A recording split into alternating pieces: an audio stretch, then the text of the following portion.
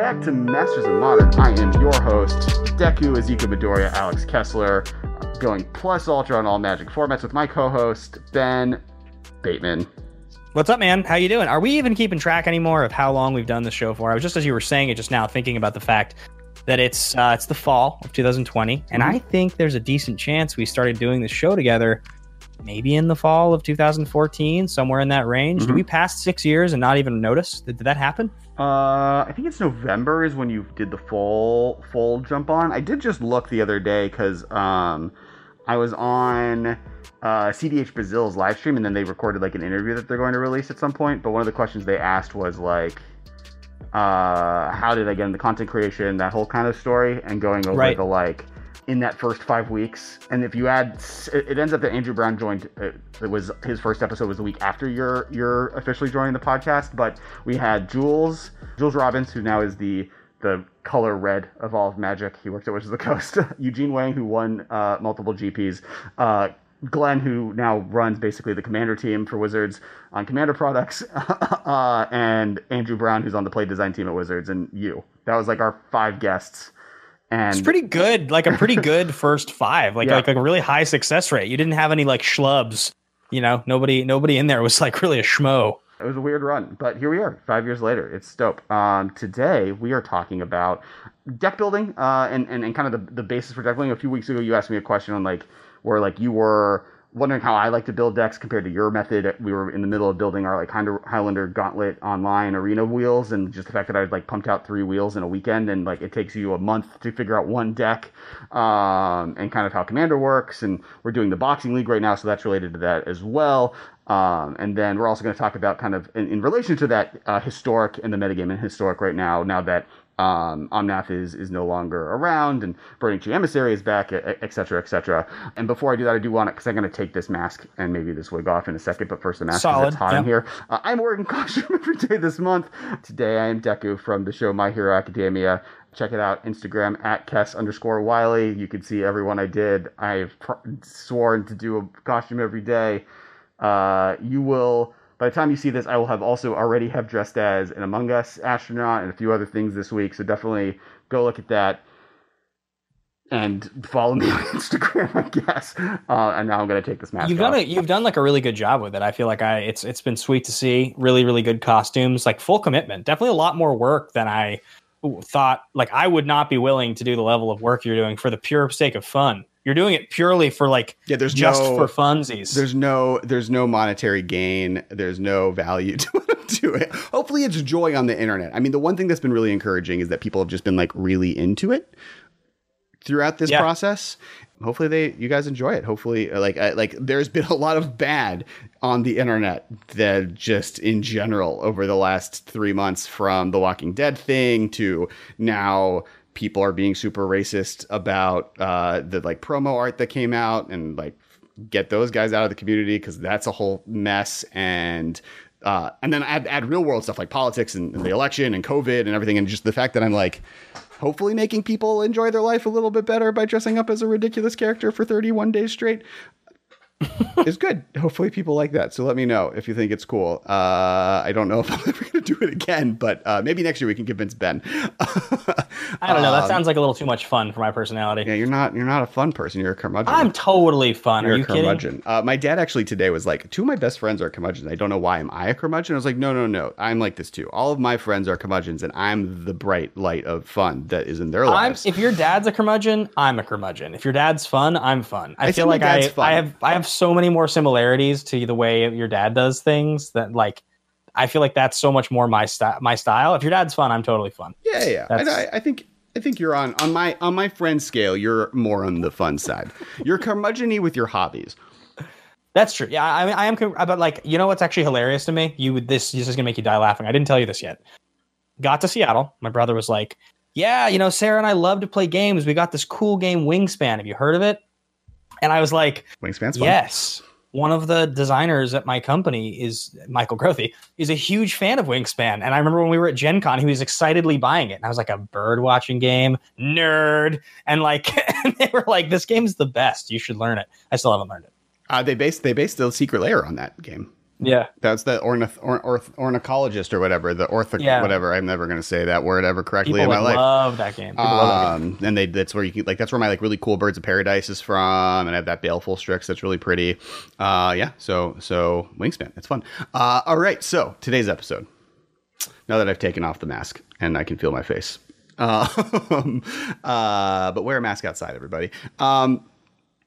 Deck building. So you are someone who has been, participating in this league. I guess that's where we can kind of start on the Commander League, where we have all started with a box, built these decks based on those boxes. What was I saying? Oh, right. Okay. So for the last 3 weeks, we've been doing this Commander box sealed league, and ostensibly it's a sealed version of Commander, right? Where you open up 36 packs. We've explained this on the podcast now a few times, so I apologize for people that have heard this already. You open 36 packs, and you build a Commander deck out of them. And then every week you had 6 packs from a different set, slowly building it better in deck. I have Tazri built. You started with the black, green, blue, the Brockus, this dude right here. Mutate creature that you punched me in the face for 22 damage last night and murdered me, but on stream. But the gist of it is, it does kind of offer some more deck building style to limited, and it reminded me that over the summer we invented that online arena version of Highlander Gauntlet that we play in paper just to be able to play Magic during quarantine, and I was able to pump out decks so much quicker, and from what you were doing, and you were wondering what is the deck building process? How do we do that? And there was something I wanted to talk about then. There wasn't really a moment to it, and I realized today we had an opening, and at the same time, the entire format of Historic has kind of been popped into the air. So exploding. It's totally wild, and there's opportunity, and you can brew, and yeah, I think I agree with you totally. I think talking about both things is a really cool thing. My first comment on that is that I want to ask you. So I think you're sort of savant-like in your ability to build decks. I actually think you don't give yourself what you are able to do is not normal. Because I'm not the fastest deck builder, but I'm not a slow deck builder. You being able to build 4 to 5 decks in the matter of a few hours, it seems you just rifle through them, and they're kind of cohesive and they're kind of intentional.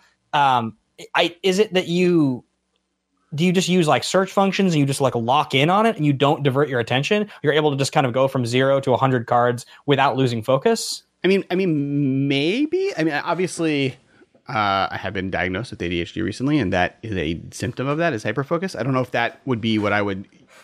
I guess to say kind of how I build a deck. So this is in every format. This is what I do in Modern. This is what I do in Standard. This is what I do in Historic. This is what I do in Highlander, Commander, Highlander, whatever. Is I pick an idea. The hard part maybe is figuring out the idea, right? Is okay, what do I want to do? In Commander, it's the hardest thing because I like to be a hipster. In Modern or whatever, it's a little bit easier because it's just okay, I want to play Jund, I want to play blue white. It's often why probably I like fair decks more than hyper synergistic decks. And then I make a pile. And if it's something else, I'll search things that fit that strategy. So look up Graveyard, or I'll look up Enchantment, or I'll look up Madness, or whatever that thing is. Reveal the top card of your library if it was doing Lantern. So then I on my phone on deck, or in my room or on Arena, we'll just put every single card I could ever want in that deck into a giant pile. And right now, if you look at my desk, and I think I actually could even do this using the power of can I do that with the power of OBS? Multiple cameras? No, that didn't work. Okay, I'll just pick it up. If you can look at my desk, there are hundreds of little piles on my desk of decks. Over here, this is a Nethroid deck that I'm building. Or not Nethroid, this is a Valdrox deck that I'm building. And you can put that back. That was a lot quicker. And then it's just sculpting it out of the pile of cards is kind of the closest, and sculpting kind of into you chisel down right from your where it's okay, let's go through this. Let's write which cards are good, which cards are important, which cards are wish list, which cards are kind of bad. It's kind of very much similar to building a seal deck or building a draft deck, and just slowly cutting away bad, worse and worse cards until you have something that kind of functions. And then you go into play testing and you're okay, did this work? This card was bad. It just sat in my hand, or, oh, this card's really great and I need more of it. And then slowly you whittle into a deck that's functional, through testing once you kind of create that pile. And often I have in the Marath deck I built, I have the Marath chaff box that's extra Marath chaff that is the stuff that didn't make it into the pile but was close and want to keep around because if I play a game and Marath sucks because, this card isn't very good, then I can switch it out for something that's better. And so like when we actually going back to Glenn, we did a whole episode on sideboarding as like our third episode. And he kind of walked over the deck building strategy called the Elephant. And it's similar, and this is for a tournament play, which is you have a pile of cards available in your colors. And it's a way to make fair control decks or fair mid-range decks. And you have a pile of cards, whatever amount of cards you want available. And then you play against every matchup you think is in the metagame. And when you're playing against those matchups beforehand, just build the best possible deck in those colors against that matchup. Just like sideboard perfectly. If you had a 300 card sideboard, what deck are you building? And make notes of that, right? And like, okay, this worked, this didn't work, this card wasn't that good, this card was good, and just start taking notes on what cards are good and bad in each matchup. And then after playing 20 games against each deck in the format, you can kind of look at the aggregate of which cards were good in every single matchup, which cards were good, amazing in some matchups or bad in other ones, and just find the aggregate and then try and whittle that giant pile down to a 75 most used cards and then take that deck to a tournament. And it's great. I love building decks that way. It's interesting. I mean, so like my process, and I think many players' process, is not too different than the one you're talking about. I mean, I think you come up with an idea, you search the terms you're familiar with. If you have, kind of established knowledge of maybe an archetype or even just certain sets, or, you're able to more effectively. But the thing that's different about your brain, and where I think I'm so impressed and sort of stunned by it, is you're able to stay inspired by the idea long enough to finish it quickly. Because I'll have the exact same instinct and I'll search the same terms and I'll put the same list together, but it'll take me like a week to finish one deck because I don't find it interesting after like a few minutes. If I like stall, if I hit like one roadblock, I'll just be like, and then I kind of drop it and I move on to something else. And so it's really hard for me to stay excited by the idea of building any deck. I think speaking about the other thing you mentioned, though, the whole concept of what's good and what matchup, I mean, that's the most fun thing about when you build something that's yours, or you even take a net deck, I guess, and you play enough matches with it, is you do start to figure out, like, these cards are kind of useless. What would be good here? Like, what would be helpful? And it's not just a question of, like, this giant bomb sideboard card is good. It's like, this pretty cool sideboard card is really good in my strategy, but is marginally good against the thing I'm playing against. Like in the Rogues deck that I play in Modern, or in Historic, I play Cling to Dust now as a 2 of in the main deck, because just having a 1 black instant that can effectively cycle, because there's enough things in my deck that fill their graveyard. It's good. I can play lower land count that way. Drawing an extra card on my turn makes my Fairy Vandal better. So doing it that way is good. Being able to gain life is good against the burn matchups, and being able to get rid of an Uro or any of the things that are targeted by Dreadhorde Arcanist, or like, they're all kind of good. It's not the best card in the world, but it's quite good in exactly the strategy I'm playing, so it's worthwhile to play it main deck. Yeah, and that's some of that's like information you get from testing, right? Like every format is going to be different, and you want to be able to figure out, oh, this card's bad in this matchup, this card's good, and that's what testing is really helpful. And that's where the elephant method, I think, is really helpful. As far as just like being able to like do it. Yeah, I don't know. I mean, like even in Modern, I do this, right? Like I have the blue-white deck and I have Jund, but those deck boxes are filled to the brim with extra cards that like could be good in those decks. And partially that's just like me not wanting to cut them and then have to put them somewhere else and find them when I need them. Right. So you just keep them in a box. So just keep it in a box, and that's why like my desk is a giant mess. But yeah, I think for me it's a lot of like looking at a format, no matter what format you're in, kind of thinking a strategy you're going for, and slowly just building a deck out of it, and really looking at like how, and like obviously there's the things to look at, right? Like, oh, how much removal? That's like the next level, right? Is okay, so I did I have my pile, and now I'm whittling it down. I'm cutting bad cards or cards that don't make sense. Now the kind of the conversation comes into play of like, okay, how much removal do I have? How much interaction do I have? How many threats do I have? Is this a control deck? If it is, are my threats, do I play card draw over threats? And those threats are like some mitigated ones, like a Celestial Colonnade, right? Where it's just like, it's always going to be there. Or are some of my card advantage engines threat them, blah, blah, blah, blah, blah. Card advantage engines threats themselves, like a Planeswalker. Or Lingering Souls for that matter. Or am I just like being aggressive and everything, my curve is low? Like, what is the strategy? And then like that helps dictate which things to get rid of. And then I think part of it is like the last thing I've ever done is do lands. Like that's the least important thing to me generally. Partially because most mana bases are like built for you already. In most formats, you know what your mana base is going to be. Once you figure out what your color matchup is, you get some fetches, you get some shocks. Maybe you play some Horizon lands if you're playing a higher land count and you don't care about your life total. Maybe you play some non-Horizon lands if you care about your life total. But you just figure out what your mana base is. And then you're probably going to be dictated. In Modern, I generally stuck to the rule of like 2 of every color of basic. And then as much fetches as I can get away with, and 2 of every shock was like my starting point. I always end up getting greedy and stripping down to, speaking sort of generally, it ends up usually being 2 basics of the most prominent color, 1 each of the others, fetches and shocks, some other, and that can really punish you. It can really punish you with Path to Exiles and Field of Ruins and Ghost Quarters and things like that. But generally speaking, that tends to be my strategy, but I think yours is right, Mark. Yeah, I think my thought is always I want to be able to cast any spell in my deck through Blood Moon, and rarely am I playing like a triple black spell. So like having in John now, mountains are the one rule of thumb that's slightly different. I'll normally go. I'll be willing to go down to 1 mountain if I need to, just partially because like if I get Blood Mooned, doesn't matter. Doesn't matter, right? It's no longer mitigating against Blood Moon. It's more mitigating against needing to fetch for a color when I'm low on health. Or if I get pathed and I want to get a mountain, or I get Ghost Quartered and I want to get a mountain, like that's more when making sure you have at least 1 basic is important. But going up to the 2, like going up to more than that 1, almost always is a concession to Blood Moon, and making sure that I can get those lands if I know I'm playing against the Blood Moon deck early on with fetch lands, so that I can cast my spells and make sure that there's no spell in my deck I couldn't cast if I got Blood Mooned with the basic lands I have in my deck. Yep.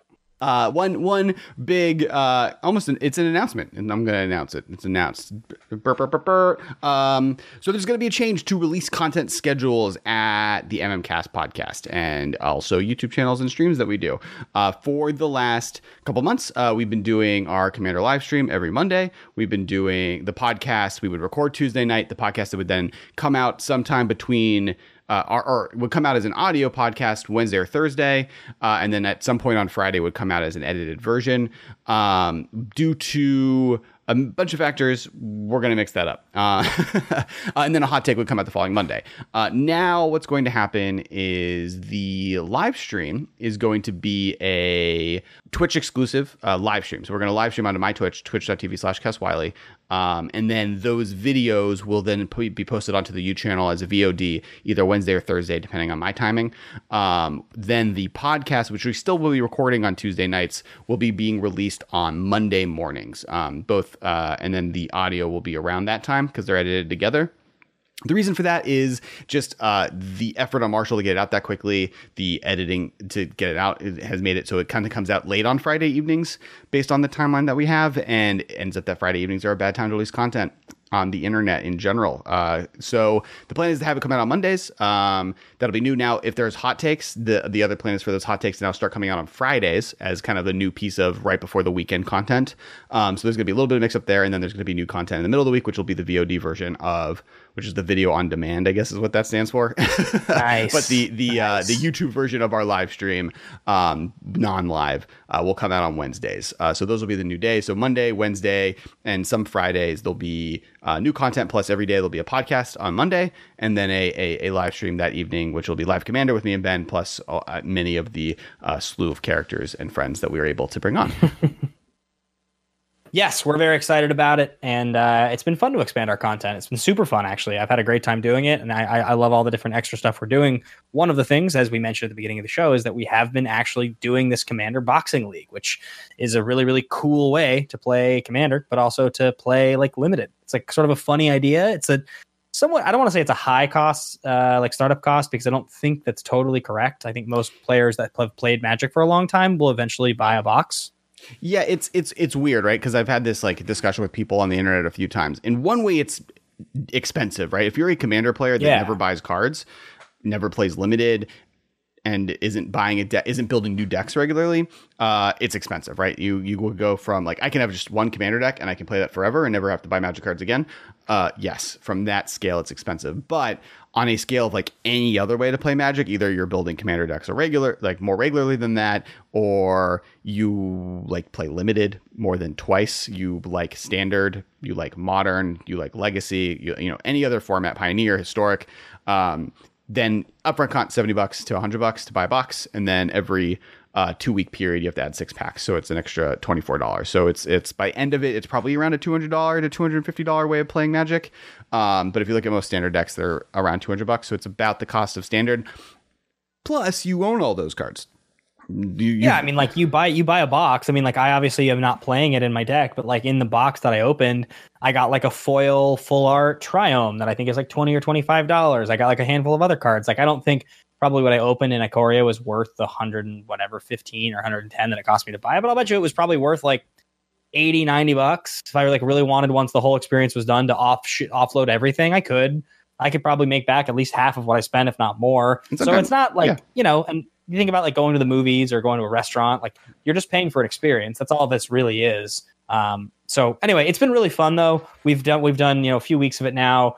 I definitely did the dumb thing with my second packs in terms of monetary, because I bought Apocalypse, which like was really sweet, but also so useless. And I knew it was going to be worthless. I just like really wanted to do it anyway.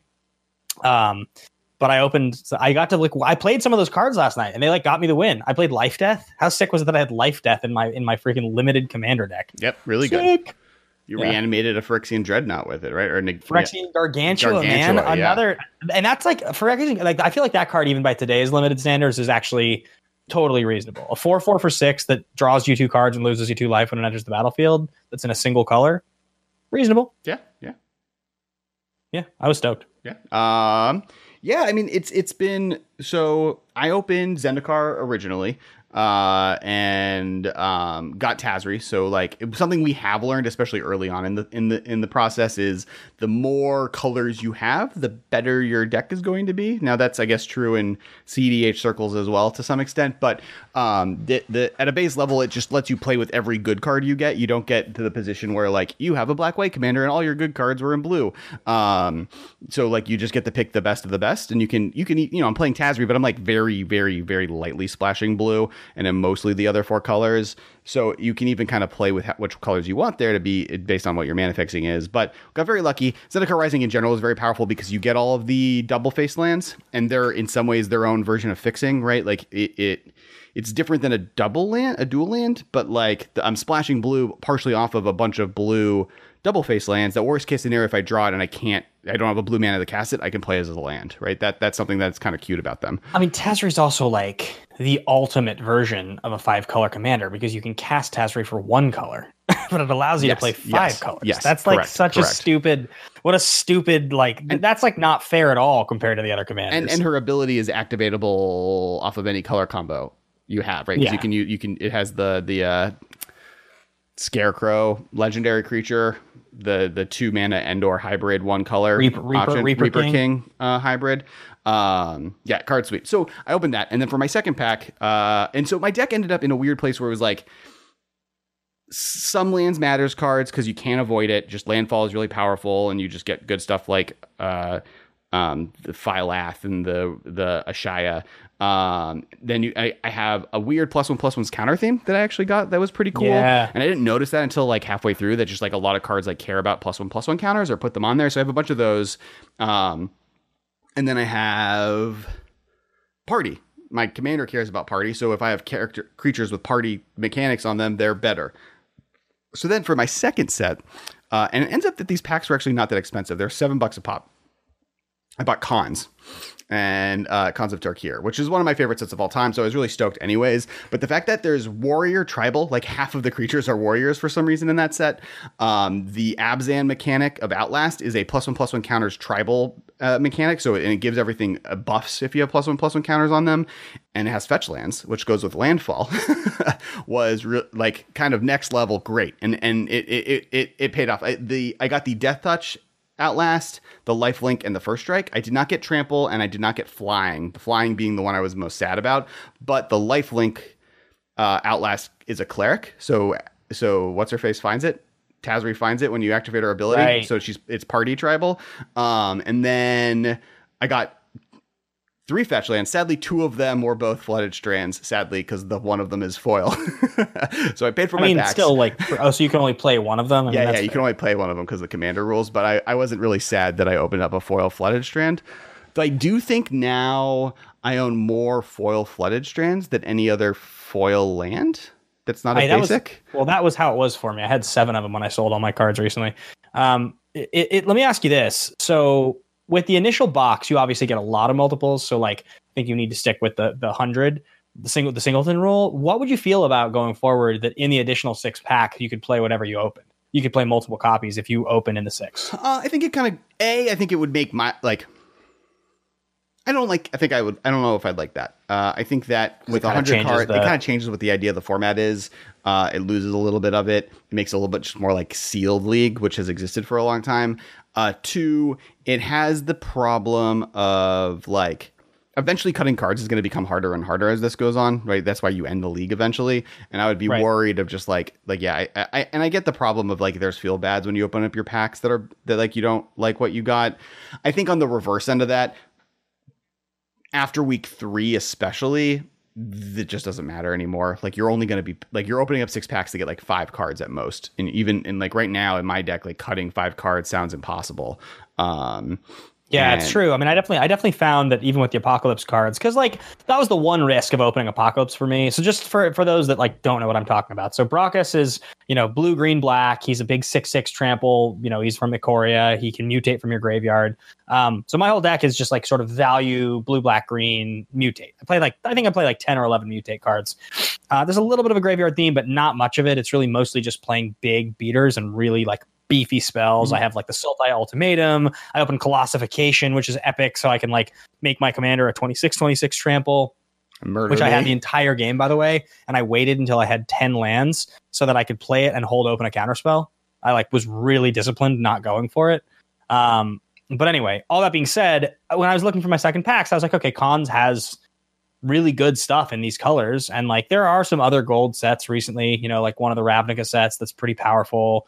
But I was like, I want to open something weird. And back in the day, back in the Apocalypse Invasion days, multicolor sets were not nearly as thematic. They were just like these cards that are pretty good in these multicolors are kind of what you're getting. Mm-hmm. They had some theme, but it was much more just like, we're going to make this card a little more powerful in its rarity because it's 2 colors. Mm-hmm. And so, as well as some of the rares, like I could have opened Phyrexian Arena. I could have opened Pernicious Deed. Those were the 2 that I was like hoping that I opened in rare. There was also the Volver Cycle, which ultimately are not the best creatures, but they're all basically these creatures that come down as like 1/1s or 2/2s. But if you pay like 5 or 6 in 3 colors, they're really good. Mm-hmm, so the black, green, blue Volver is like a 6/6 flying, pay 3 life, regenerate for 7 mana, I think, which like pretty solid. Like just the repeatable regeneration in a format where you have a lot of life is pretty solid.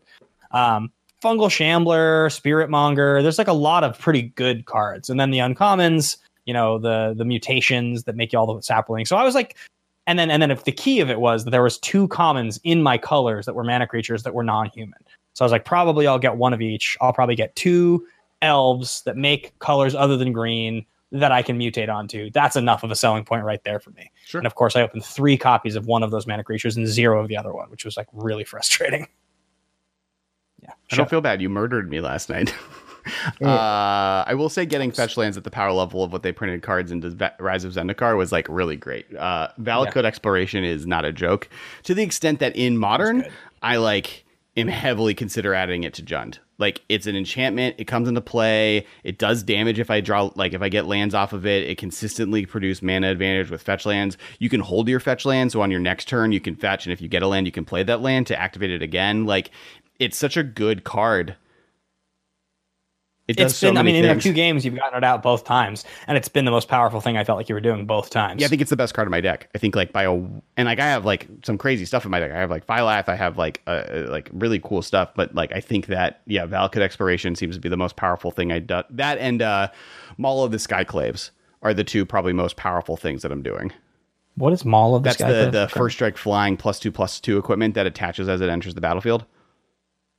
Yeah, I guess I don't really recall that being that good. I murdered you with it last game. There was a lot going on. Partially in this format, something that is important is that evasion. To the extent that card is so good, not even because of the +2/+2 bonus it gives, but just giving flying that I'm adding. Moving into my next game or next week, I'm going to add the 1 mana target creature gets flying, attach it for free the first time you play it. Equipment from Rise of Zendikar, because just like evasion is so important in this format, especially in my deck where I don't have a way to go above in the top. Like Carson was playing an actual Phylath deck, and he got to the point where like he could have flung a 18/18 plant token if I wasn't able to like get him by killing it while he was tapped out. And then I didn't have the ability to get rid of your giant 24/24 that punched me in the face with flying, and I died. It was sick. You're a murderer. So yeah, I think one of the cool things about the deck building process there is the metagaming. I think that's one of the things I really like about the format, is just like thinking, just like, I don't even know what packs I'm going to go. I was thinking about opening up Dragon's Maze because there's Shocklands in that set, and just like gold cards are what's good in that set. But then I looked at the commons and uncommons, and it's terrible. Yeah, I forgot how terrible that set is. I think so much more of what the additional packs you're opening are about. When you open the box, it's all about the rares, because like you figure you're going to get the majority of them. When you're opening 6 packs of something, like you can't really be looking at the rares. I mean, you look and you cross your fingers, you might get one, but like especially the mythics, no way. The chances of getting a specific mythic out of 6 is so unlikely. Oh yeah, commons are what you need to look at, and maybe uncommons, but commons are really the key. The Abzan bolster cards were more of, and the warrior creature type being just on random things, were more of the incentive to opening up cons to me than any of the rares like fetch lands, or like I got Savage Knuckleblade. I'm playing him because he's a warrior, which like I didn't even know until I opened him and was like, oh, you're a warrior. That card's sweet. But like I like opened up the Soldier at last guy. I'm probably not going to play him. Like there's just like cards that are just like mediocre. Something that just guys and listeners, there is all of our deck lists. The deck lists are linked below. So Michael's is down there as well. And maybe Tappy will let us post there, as our Carsons and other people. So we'll post all the deck lists in that we can convince the league members in to post into the thing. Yeah, so I think it's definitely been like a pretty fun experience getting to combine the 2 sets. I'm really looking forward to my next set. I haven't decided what I'm going to buy yet, but it's definitely just like a very fun way to play Magic. But it does bring to mind this idea of deck building and how deck building for each format is a different experience. The format that I have spent the most time building very, very recently in is Historic. Now, I know we've talked about Historic on here a decent amount, but for those that are listening and are sort of trying to figure out of what's their entry point, what's the metagame like, what should they understand about it, I think it might be fun for a few minutes for us to kind of talk about what to expect and sort of what the heart of the format is and how you attack it as a deck builder, because it's pretty cool in terms of brewing at the moment. There's definitely very, very interesting opportunity to come up with cool stuff. I've always liked Historic. And I mean, obviously earlier this year, we argued the whole episode of like Pioneer is dead, Historic raises his king, right? Like where it was, Pioneer is always going to have trouble competing with Historic just in the long run, even if they had every single card that is available in Pioneer, because Historic is going to have burial rights in it.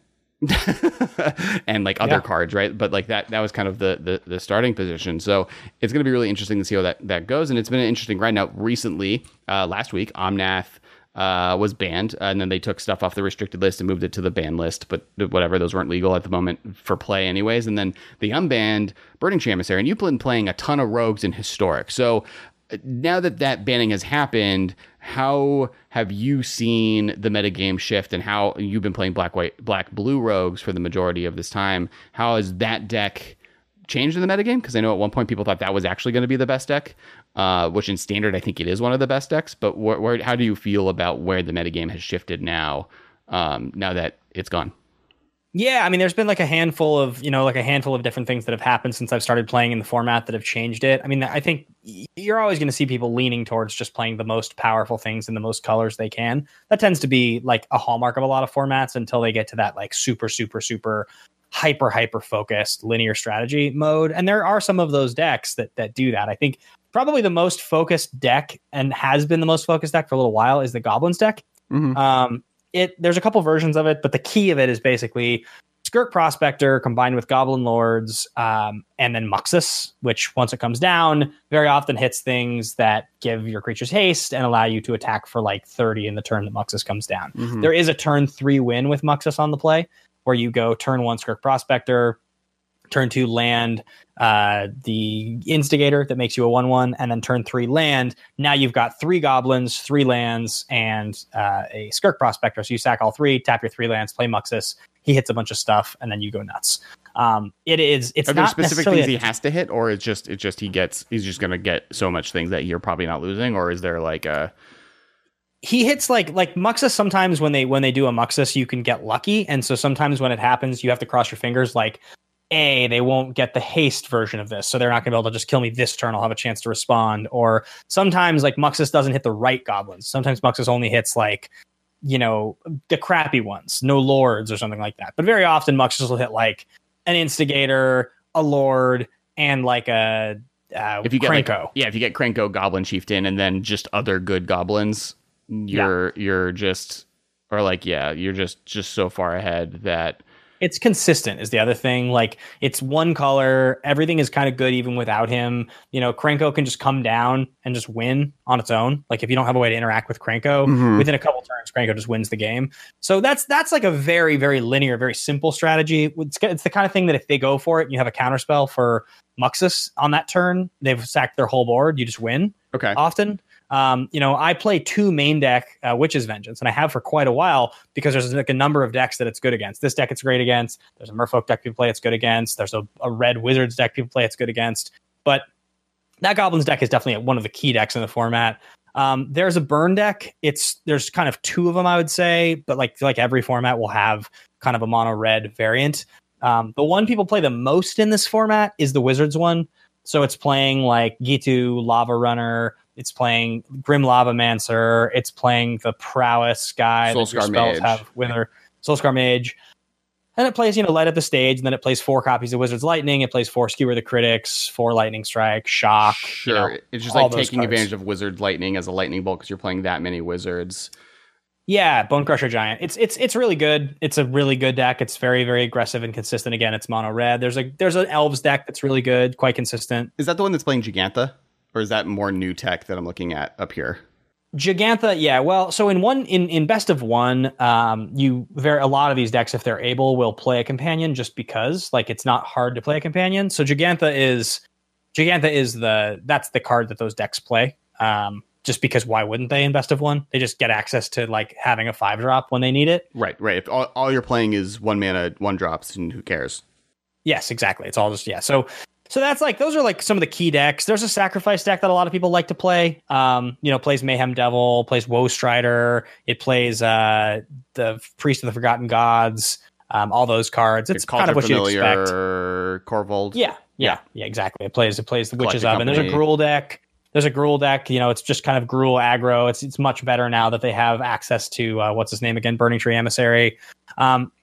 The printing of Thoughtseize into the format was definitely pretty interesting. Thoughtseize changed things so that all of these like black based decks, whether it's like the Dreadhorde Arcanist, sacrifice decks with like Kroxa, have access to just Thoughtseize now. Or if it's like, you have these 4-color decks that play like, I guess they're 5-color decks that play like Omnath, and they play Uro, and they play Lotus Cobra, and they play Thoughtseize, and they're just kind of good stuff decks. Like, because Omnath is only suspended, your ability to play Lotus Cobra, Omnath, and Uro in the same deck is like just insane. Like, you definitely just get rolled by that sometimes. Right. And you have to be able to interact. So those are all kind of key things. There's a few really fun and sort of interesting decks I've seen people play. There's a Soul Sisters deck a lot of people like to play. There's an Auras deck that people will play. You have Selfless Savior, and you also have the 1 white enchantment creature that can sacrifice to give a creature protection from the color of your choice to end a turn. And Curious Obsession, that plays Lurrus because everything's cheap. Like the Aura guy. What's the one that you draw a card whenever you cast an Aura spell? It gets +2/+2 for every Aura on it. I can't think of the name of it right now. Core Spirit Dancer. That deck is pretty popular. So there's a whole variety of decks. It does not feel like the format is homogenous. Like everybody's playing the same things. In terms of, I think the key things that people are doing that you want to like remember are in the format. Those cards we mentioned right at the top, like Uro, Omnath, those are a lot of the most powerful cards in the format. So remember, people will do that. There's a lot of like real grindy value oriented decks. Uro is like that. Kroxa is like that. Sultai mid-range, 3-color sacrifice, like all the sacrifice decks are basically that, right? Yeah, the 4-color Yorion deck. But the cool thing about it is there's a bunch of monocolor decks. There's also a bunch of like 4 and 5 color decks. There's really good aggro options. There's like a mono black aggro deck that plays Phyrexian Obliterator as its top end. There's mono blue tempo, like the one from Standard that Autumn did so well with. That's very good in this format. There's still a Golos deck people play. There's like some mono green or like 2 color big mana artifact decks that want to like ramp into Ugin with like Mind Stones and they want to play Karn and Nissa and things like that. Those are pretty cool. But I mean, there's like a pretty developed format. It's a lot of different decks, and I don't actually feel like I play the same deck all the time. There was a minute like 3 months ago when I was playing Goblins a lot, and it does feel quite good, but it feels super fragile. So it actually doesn't feel like the deck to beat at the moment. I think being prepared for those big 4 color decks feels kind of like the thing you have to be ready for. The power level is so high on those decks. So you were doing really well with your rogues list for a while there. Would you say that it's still positioned really well, or do you think maybe the metagame has moved in a way that it's less good? Are you a deck? I guess answer that, and then I have the next question. But it's not a deck that necessarily needs to take advantage of what your opponents are doing. It's powerful enough that you can win a lot of games. I think that if I committed like 6 hours, like I sat down, I was like, I'm going to make Mythic right now, I'd be able to do it because I consistently am able to grind my way higher and higher. I'm like right now, like Diamond level 3. I got all the way up to like Diamond level 1, like 4 games away from Mythic last season. And I didn't really grind that hard. I was just playing periodically. So it's really good. I mean, the printing of the new 1/3 flash guy for 2 that, mills 2 whenever a rogue attacks, he's really good in the deck. Like he pushes the deck way over the top. The new X3 flying lifelink death touch guy for 3 is quite good. You have good control, good counter spells. The new removal spell, destroy target creature or planeswalker CMC 2 or less that also has kicker. That card's valuable. I think it's a really good deck. I mean, you shared the list. I've done really well with it. Curious Obsession is great. I was going to bring that up. So for those who don't know, so the list is on our Patreon, but it's there for free. So if you go to patreon.com/theMMcast, you can see the Rogues deck list if you're interested there. I think something that we're going to start doing more often is just posting deck lists for free on our Patreon as a non-tier based thing. So anyone can go check it out.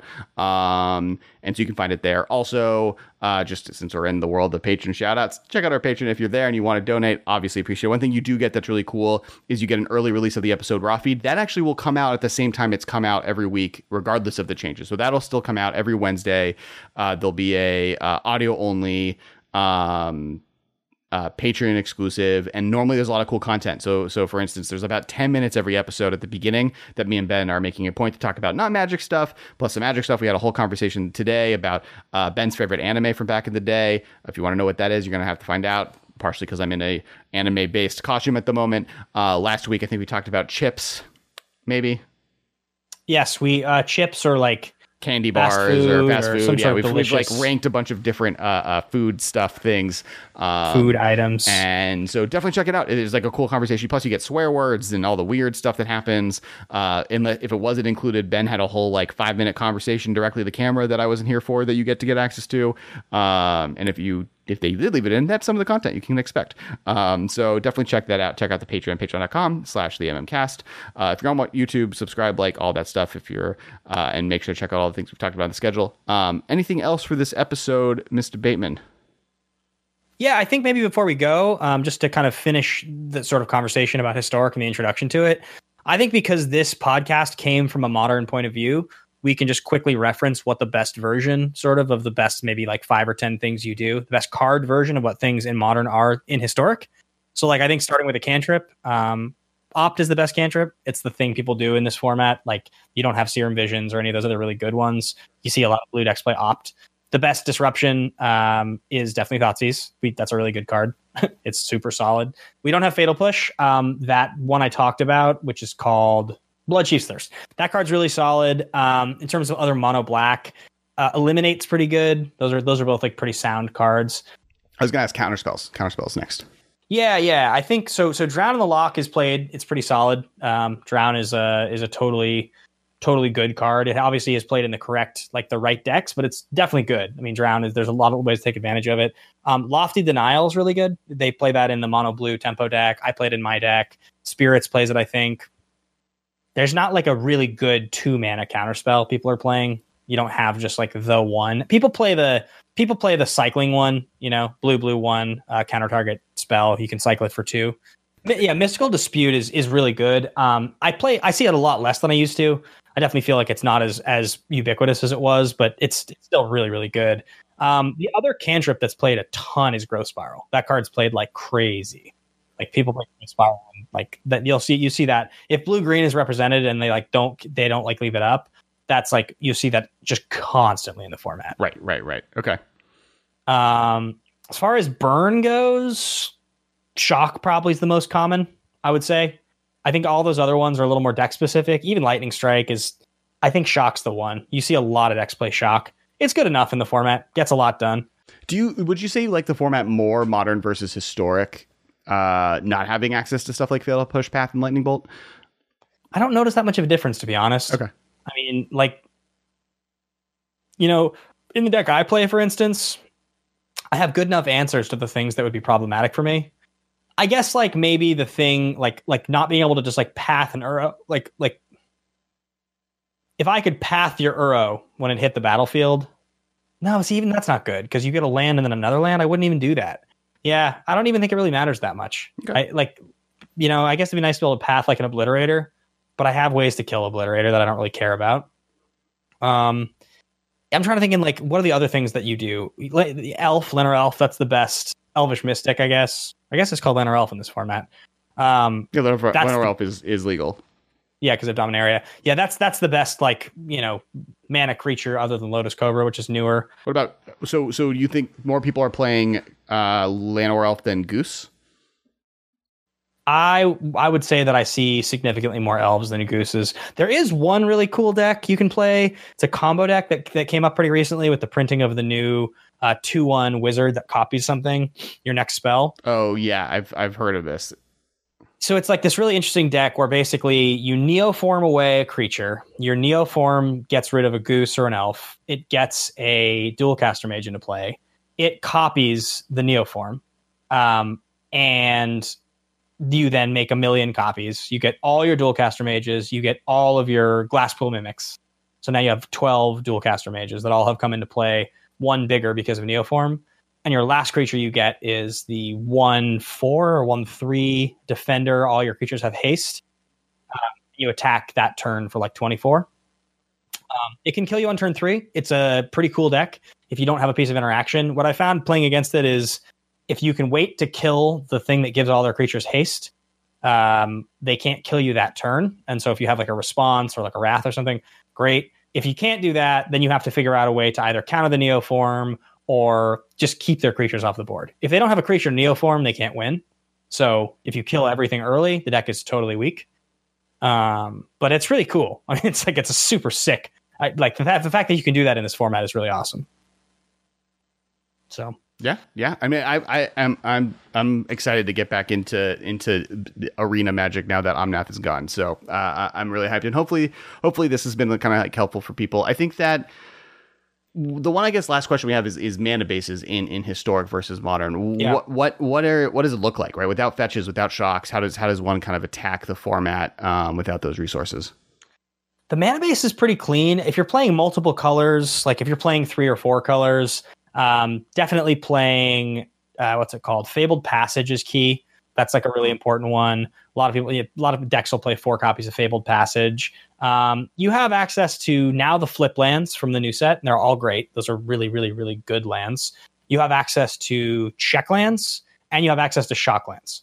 So the combination of like Fabled Passage, check lands, shock lands, and also now flip lands, there's enough. Like there just are. Like there's like I don't play against decks where I'm like sitting there and I'm like, okay, he's got to draw and hit his exact drop here. Otherwise, he can't do the thing he's doing. And if he doesn't, I'm going to be able to tempo him out. I feel like that never happens. They always hit their colors. The mana bases seem to be pretty silky smooth. And if you go to Goldfish and you look at their historic database of their most played decks, the top decks are 3-color, 3-color, 4-color. That's 3 of the top 4.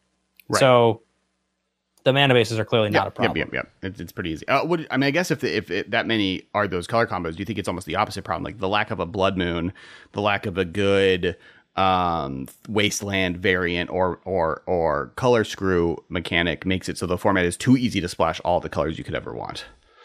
I would say so. Yeah. I think probably having greater access to something to hose mana bases would make the format a little more competitive. I mean, I don't think it'd be super sweet if it was in red, because then just like goblins, burn, wizards, Rakdos, sacrifice, all the like red based decks would just get that much better, and they're already kind of obnoxious to play against. I already don't love the red deck. I actually already find that the red wizards deck is one of my least favorite matchups. It's really consistent, and they're more creature based with their damage than you would expect. So there's a lot of like haste. It's just that I guess the deck I'm playing doesn't gain life that well, but if you look at most of the top ones, Uro's the main life gain card. That's the key, like that's the thing that keeps you alive against those decks. But other than that, there's not that many like really good ways to gain life early. So those red decks can be pretty obnoxious. So I think if they had access to a color hoser like Blood Moon, I don't think that'd be that sweet. Okay. Yeah, I think it's interesting. I think like how to produce a color hoser that isn't unfun. And like, I think honestly, maybe the best answer is like something like Price of Progress. I don't know if this makes the mono red problem any better. But like stuff like that at least offers the benefit of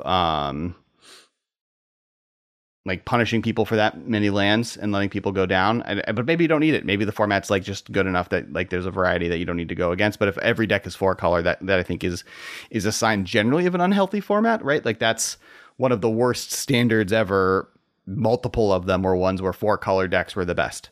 Agreed. Yeah. And so if Historic is in that space, maybe that's a problem, but maybe it's just not. And it's just like, there's a reason to be in every color combo, and then you're better off. Cool. Yeah.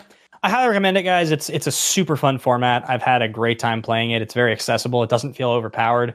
And Arena is set up in such a way that getting in and playing one of those like mono red type of decks, if you wanted to just like grind, because that's the coolest thing about Arena. It's the thing I like so much. I'll sit there, I'll power through, let's say, 12 games of Historic, like best of one. Maybe takes me 40 minutes, let's say, 35, 40 minutes. By the end of it, I've got like 7,000 gold or something like that, or maybe not quite that much. Maybe it's 5,000, 4,000, but like that's like 4 or 5 packs. You can just immediately turn those into 4 or 5 packs. All you have to do is just play games. You win some, you lose some, you play some good games. You just grind away and you just keep getting packs. You just keep filling your wild cards to get the cards you want. You have to do it for a little while, but it's pretty fast and pretty fun and pretty easy. And you don't have to spend much. If you buy like a few packs to get started. The other thing I can tell you guys is they offer like the 3 free packs thing for all the new sets. It's generally speaking like play M21 or like play Ikoria or whatever the thing is. It's like usually on the back of those tokens you get. And if you just look online, a lot of the codes that they're put out are available. And sometimes the ones from the previous sets or even the set before that don't expire. And they don't expire right away. If you enter them, you still just get the packs. So if you guys are trying to get into Arena, I mean, I can't guarantee that's going to work. And it's obviously not like the thing that we're supposed to be promoting, because I don't know if that's allowed or not. But like, look online, try old codes. Sometimes they work. All those old codes are meant to be like something people can get. So I think that's fine. It's yeah, I think that's okay to look at. Yeah. Yeah. And so like at one point I had a friend get on and they were like, how can I get into this? And they entered in 6 sets worth of codes and they got 18 packs. They just opened 18 packs. That's enough. Opening 18 packs is like enough to get started. Yep. That'll build you a deck. Right. So cool. All right. So I think that is it for this episode. Thanks so much, our patrons. Thanks so much, our listener. Thanks so much, Marshall, for editing all of this mess of a goodness. Thank you, everyone. Now, just last shout outs. You can follow me at Cass Wiley on everything from Twitch to Instagram to Twitter. If you want to see what costumes I've been wearing every day, go to Instagram. That's where you get all of the pictures. Ben is at Ben Bateman Media or at Ben Streaming on Twitch, which is Ben Bateman Streaming on Twitch, Ben Bateman Media everywhere else. Yeah. And you're streaming around twice a week at this point on Twitch, so definitely worth following. I've slowed down a little with everything, with being here in Seattle and like doing music. I've been doing a little bit less of it, but yeah, I mean, I'm definitely still doing some of it. So go check it out. Wednesday nights tend to be that's the main night. Okay, cool. And then make sure to hit that follow, subscribe, and like button. Make sure to post comments below. How do you build a deck? What is your deck building strategy? We'd love to hear it. All right, thanks everybody, and we'll talk to you guys next week. Bye, guys. This has been a production of Time Traveler Media, sending podcasts into the future.